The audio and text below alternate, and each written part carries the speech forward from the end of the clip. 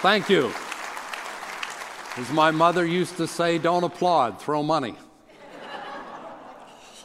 These days, everywhere I go, people ask me the same identical question, and I bet you can guess what it is.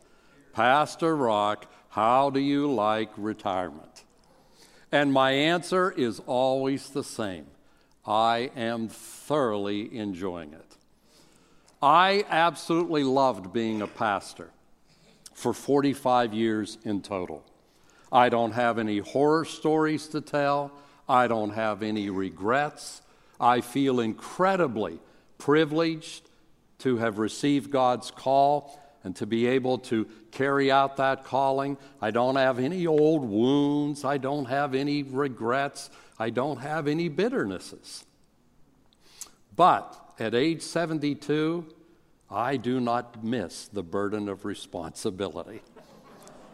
I was very glad to take that immense responsibility and put it on much younger shoulders. And that's why I am thoroughly enjoying my retirement. Now, you never retire from serving the Lord. People remind me that all the time, and I don't know whether I should feel good about that or just be angry with them. But anyhow, as if you've got to keep going till the day you die.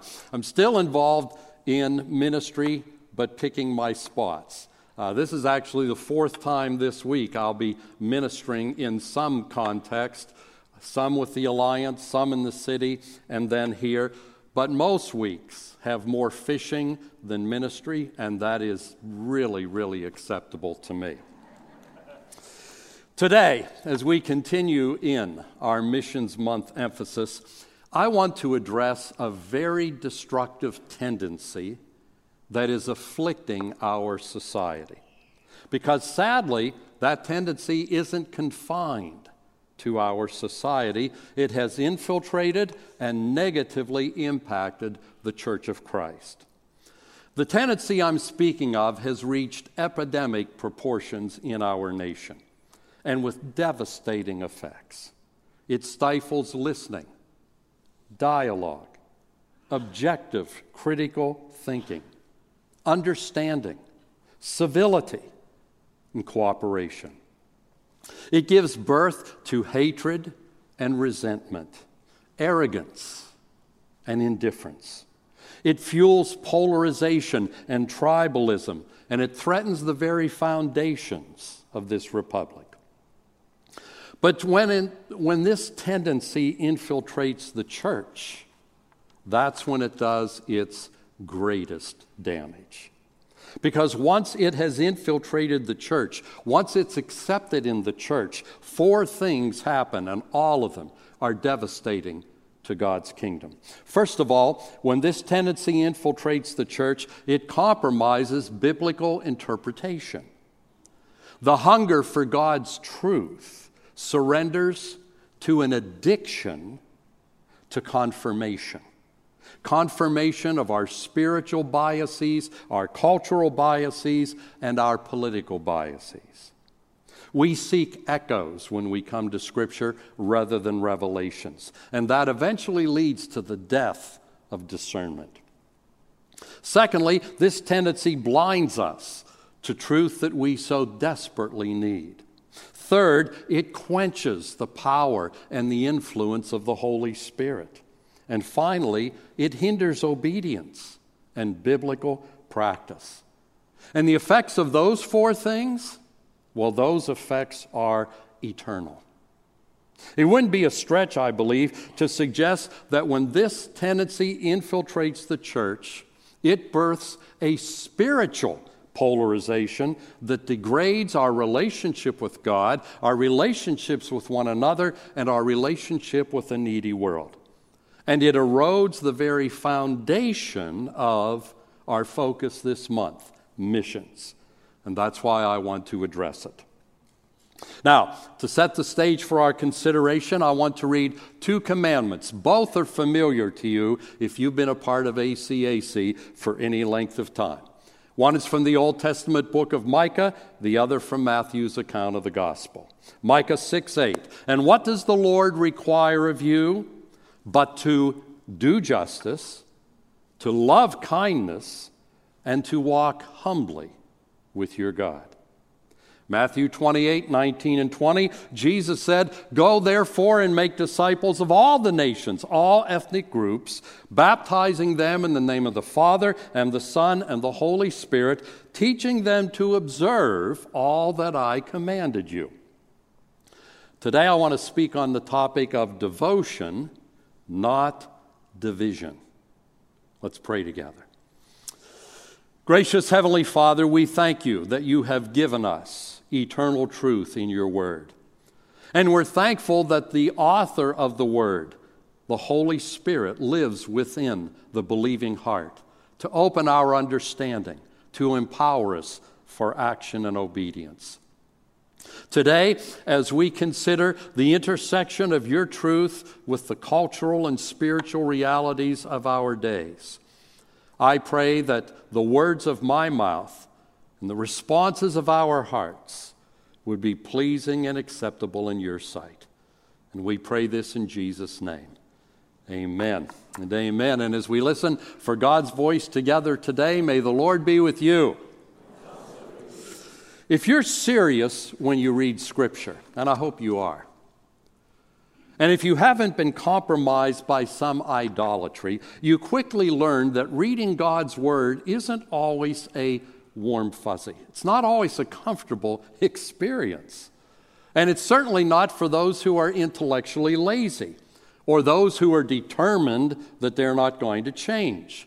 Scripture teaches a host of things that we struggle to understand and to believe and to accept.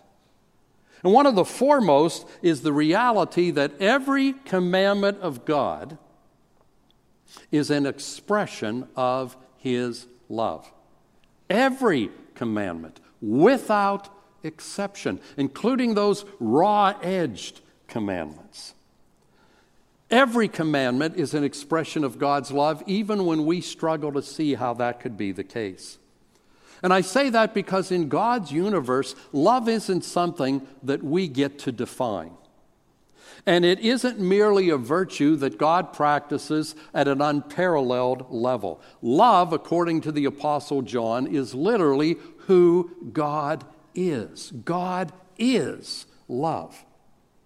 And God never steps out of who He is when He's issuing a command. Instead, His commands give us insights into who He is in behavioral terms that we can grasp. And God's on record. He never changes. That's why God will never negate a previous command with caveats like, "Sorry, I just wasn't myself when I spoke that." Or, now in hindsight, I've come to see things differently.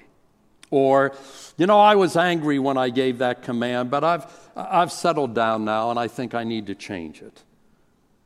And even when God replaces a previous command with another, and He does that as we move from Old Testament to New, it doesn't indicate some evolution on God's part, some awakening, some maturing on God's part.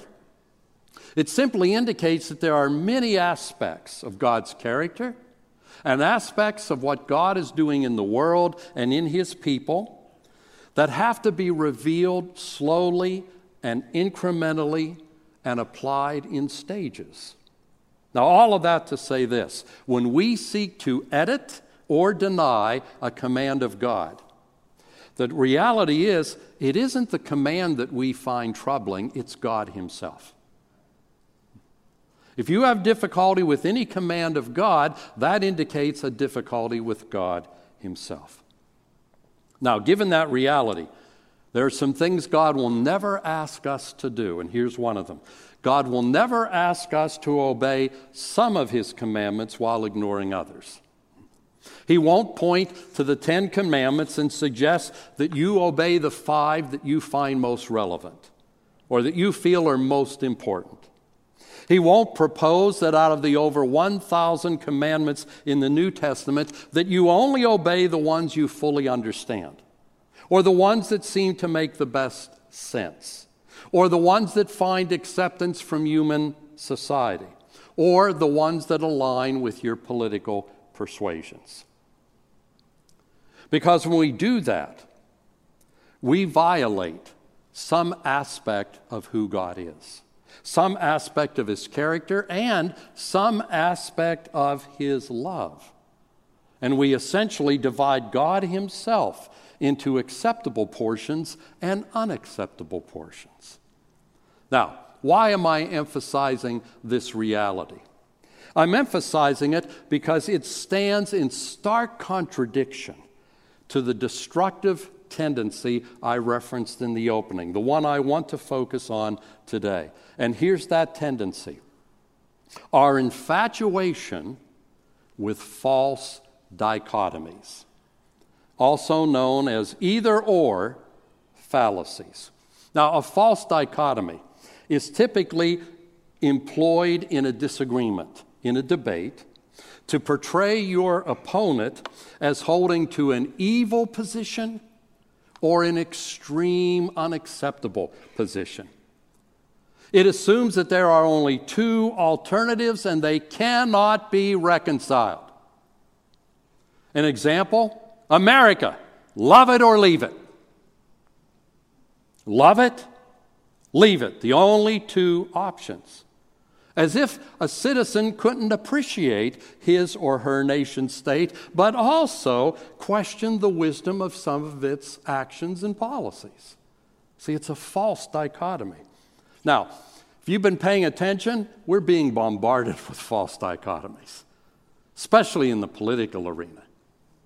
We find it in political discourse. We find it in our news sources. It's everywhere. You're either pro-science or pro-religion. False dichotomy. You're either pro-gun rights or anti-freedom. False dichotomy. You're either capitalist or a socialist. False dichotomy. You either support this legislation or you're a racist. False dichotomy. You either agree with me or you're a terrible person. That's the most common false dichotomy.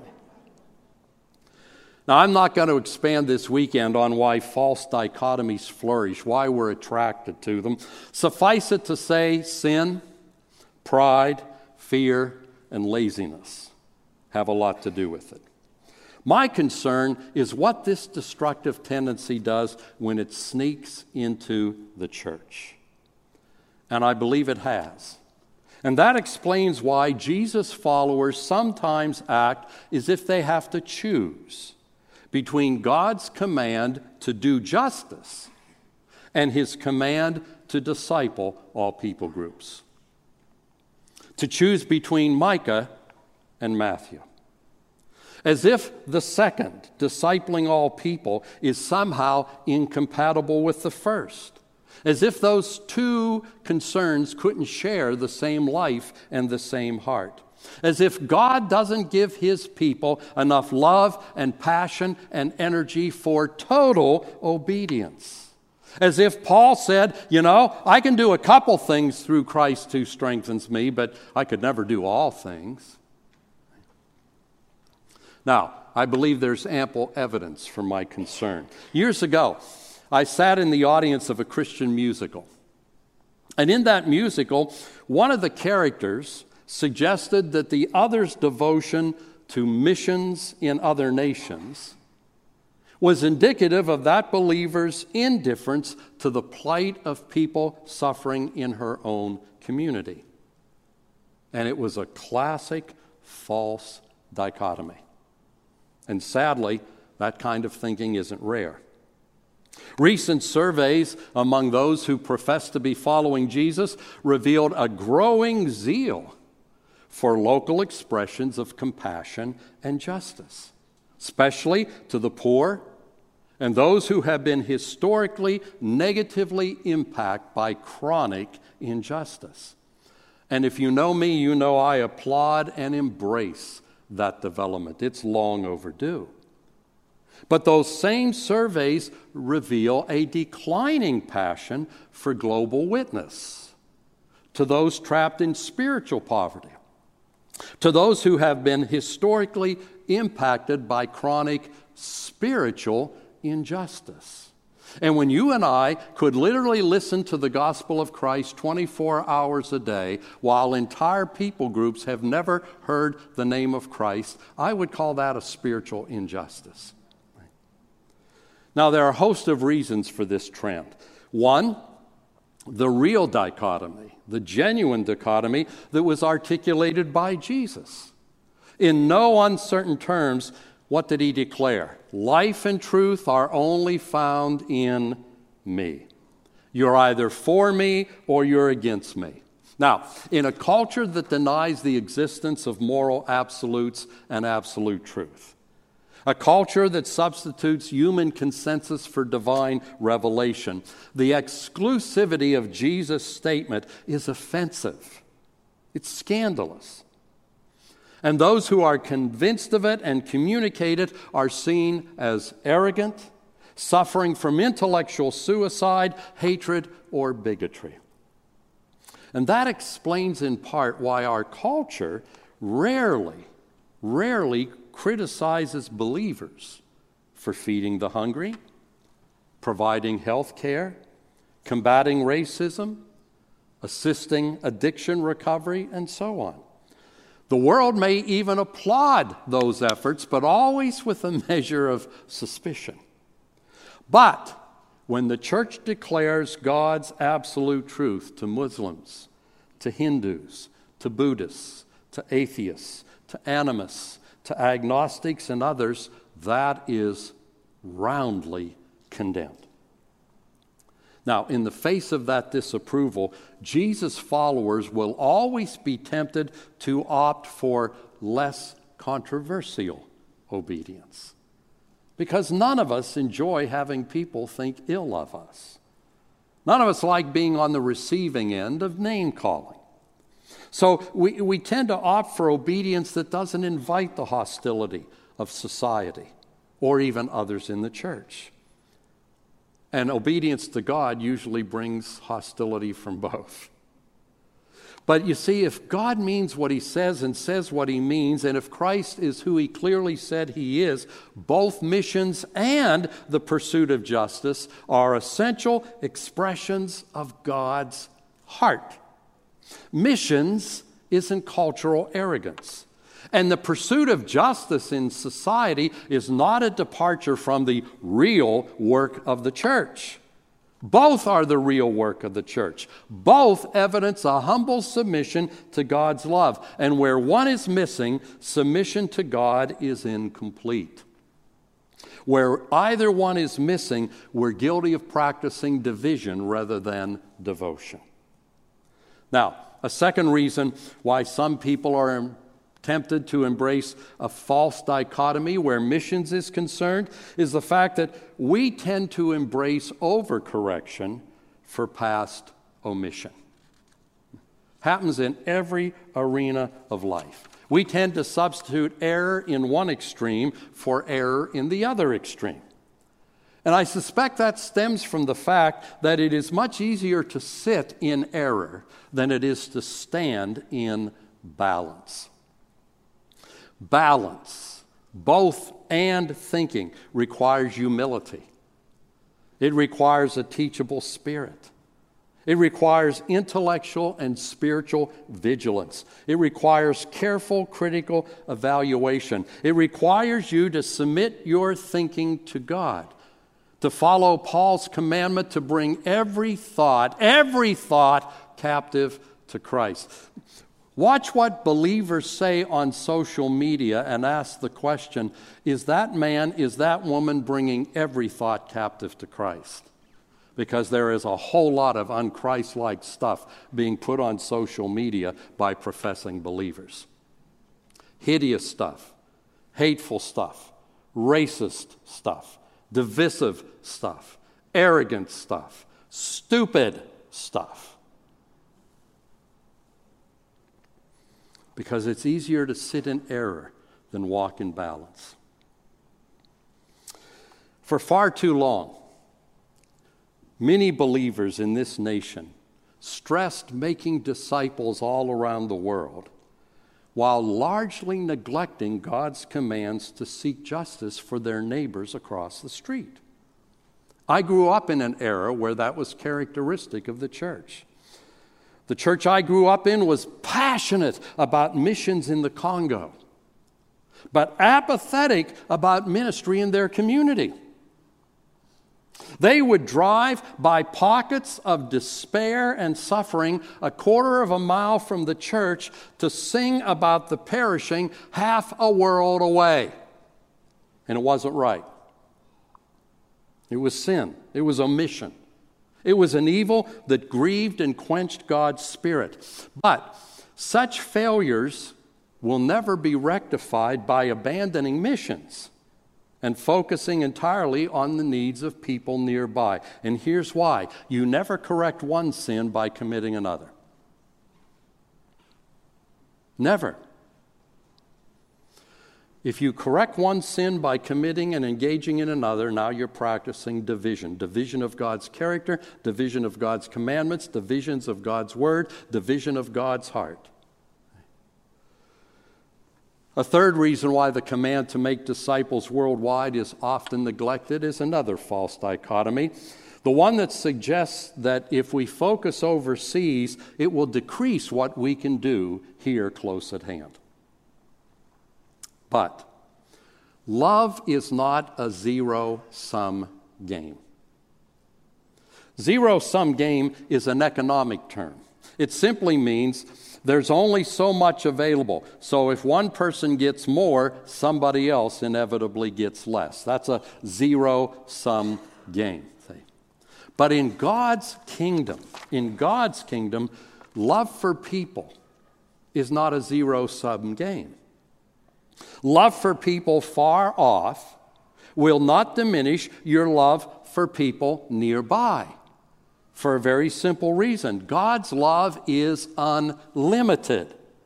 And He has poured out that love in our hearts, and He is able to make it increase in our hearts. Expressing God's love in one arena will not diminish your capacity for love in another. It will only expand your understanding and enhance your submission. And let me be a bit blunt. When the love of God's people for those close at hand is deficient, when God's church isn't passionate about justice, when God's church isn't passionate about ending injustices, missions is never the culprit. Never.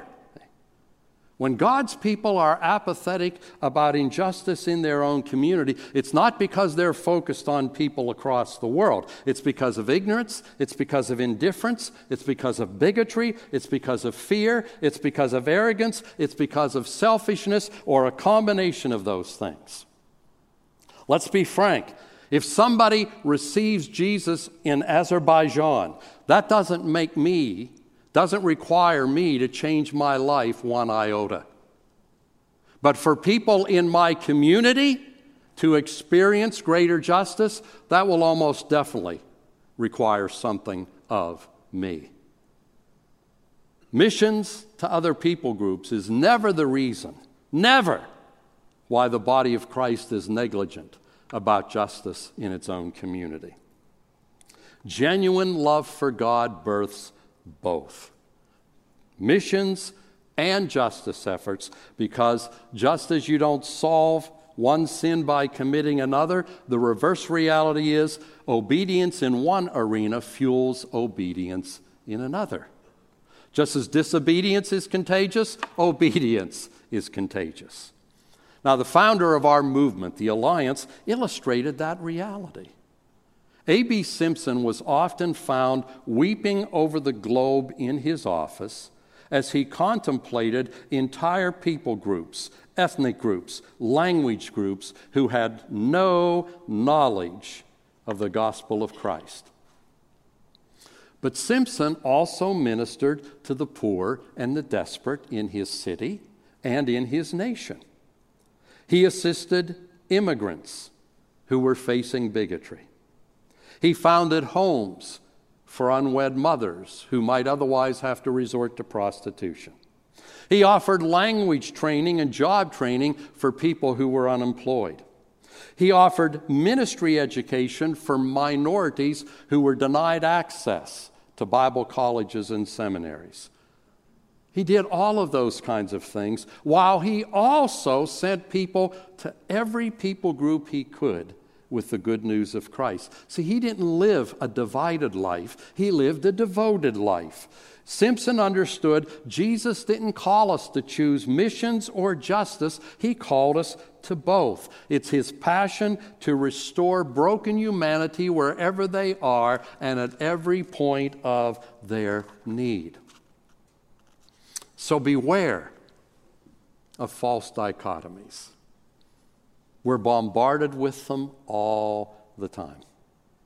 And if you aren't being intentional, if you aren't being careful, they'll begin to seduce your spirit and your thinking. False dichotomies hinder God's work in the world and God's work in his people. They cause us to see alternatives where alternatives don't exist. And then we miss the both and balance of genuine obedience to God and love for God and for our neighbors. In closing, I want to remind you that God's work is something that we do together. There are no lone rangers in the church. Some people try to be, but God never called anybody to be a lone ranger.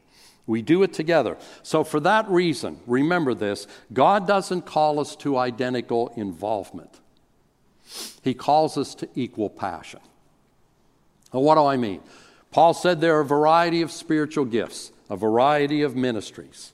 You need to know what yours are and embrace them. That means some people are going to focus primarily on people inside the church, discipling believers. Others are going to be gifted by God to focus on those who are suffering injustice near the church. And some are going to be raised up by God to focus on those who have never heard about Christ around the world. None of us will do all of that individually. But a Spirit-led, Spirit-empowered, Christ-honoring church will do all those things. It won't say we're a mission church, not a justice church. It won't say we're a justice church, we're not a missionary church. It will say we are the church of the living Christ, who cares about those who have never heard and those who have never had a chance. It's both and. And in doing both, we will demonstrate that we are committed to devotion, not division.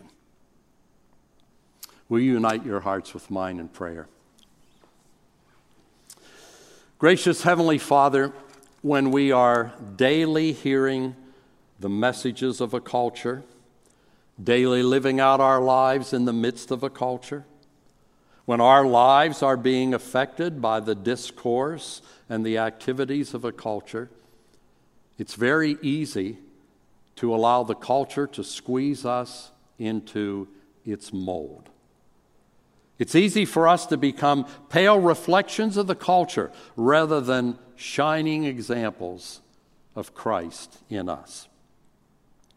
Lord, as the nation is dividing over false dichotomies, and as now your church is beginning to divide over false dichotomies, and as both missions and justice suffer because of false dichotomies, help us, O God, help us here to be a people who do everything you command, knowing that there are no optional commands. That when we neglect any command, we're neglecting some aspect of your love and your heart. Father, help us to be a mature body that does mission and justice, both in the name of Christ, both without apology, both as the expression of genuine devotion. And we pray that in Jesus' name. Amen and amen. God bless you. It's so good to be with you again. Let me just say something before Alan comes and we close. A pandemic was a horrific time to retire. It really was, because I really didn't get to do a farewell tour of hugging and telling people how much I love them. And I never really got a chance to talk to you face to face and tell you how much I've appreciated your love and support over 36 years. And I'm not going to do that tonight, because we still aren't back to normal. Everybody isn't here. But sometime after we're all back to whatever the new normal is and everybody's here, I'm going to ask the wonderful pastor of this church if he'll give me a few minutes to just thank you directly and in what I feel is an adequate way for 36 years of love and support. Doesn't matter how fast the horse is running if the cart doesn't come behind it. And I came 36 years ago with some instructions from God that were hard. And yet the cart came with the horse. And today ACAC is a much different place than the one I came to. And you are to be commended and celebrated for that. And I will always be very appreciative. And I better shut up. If I'm going to do it later, I shouldn't do it now. God bless you.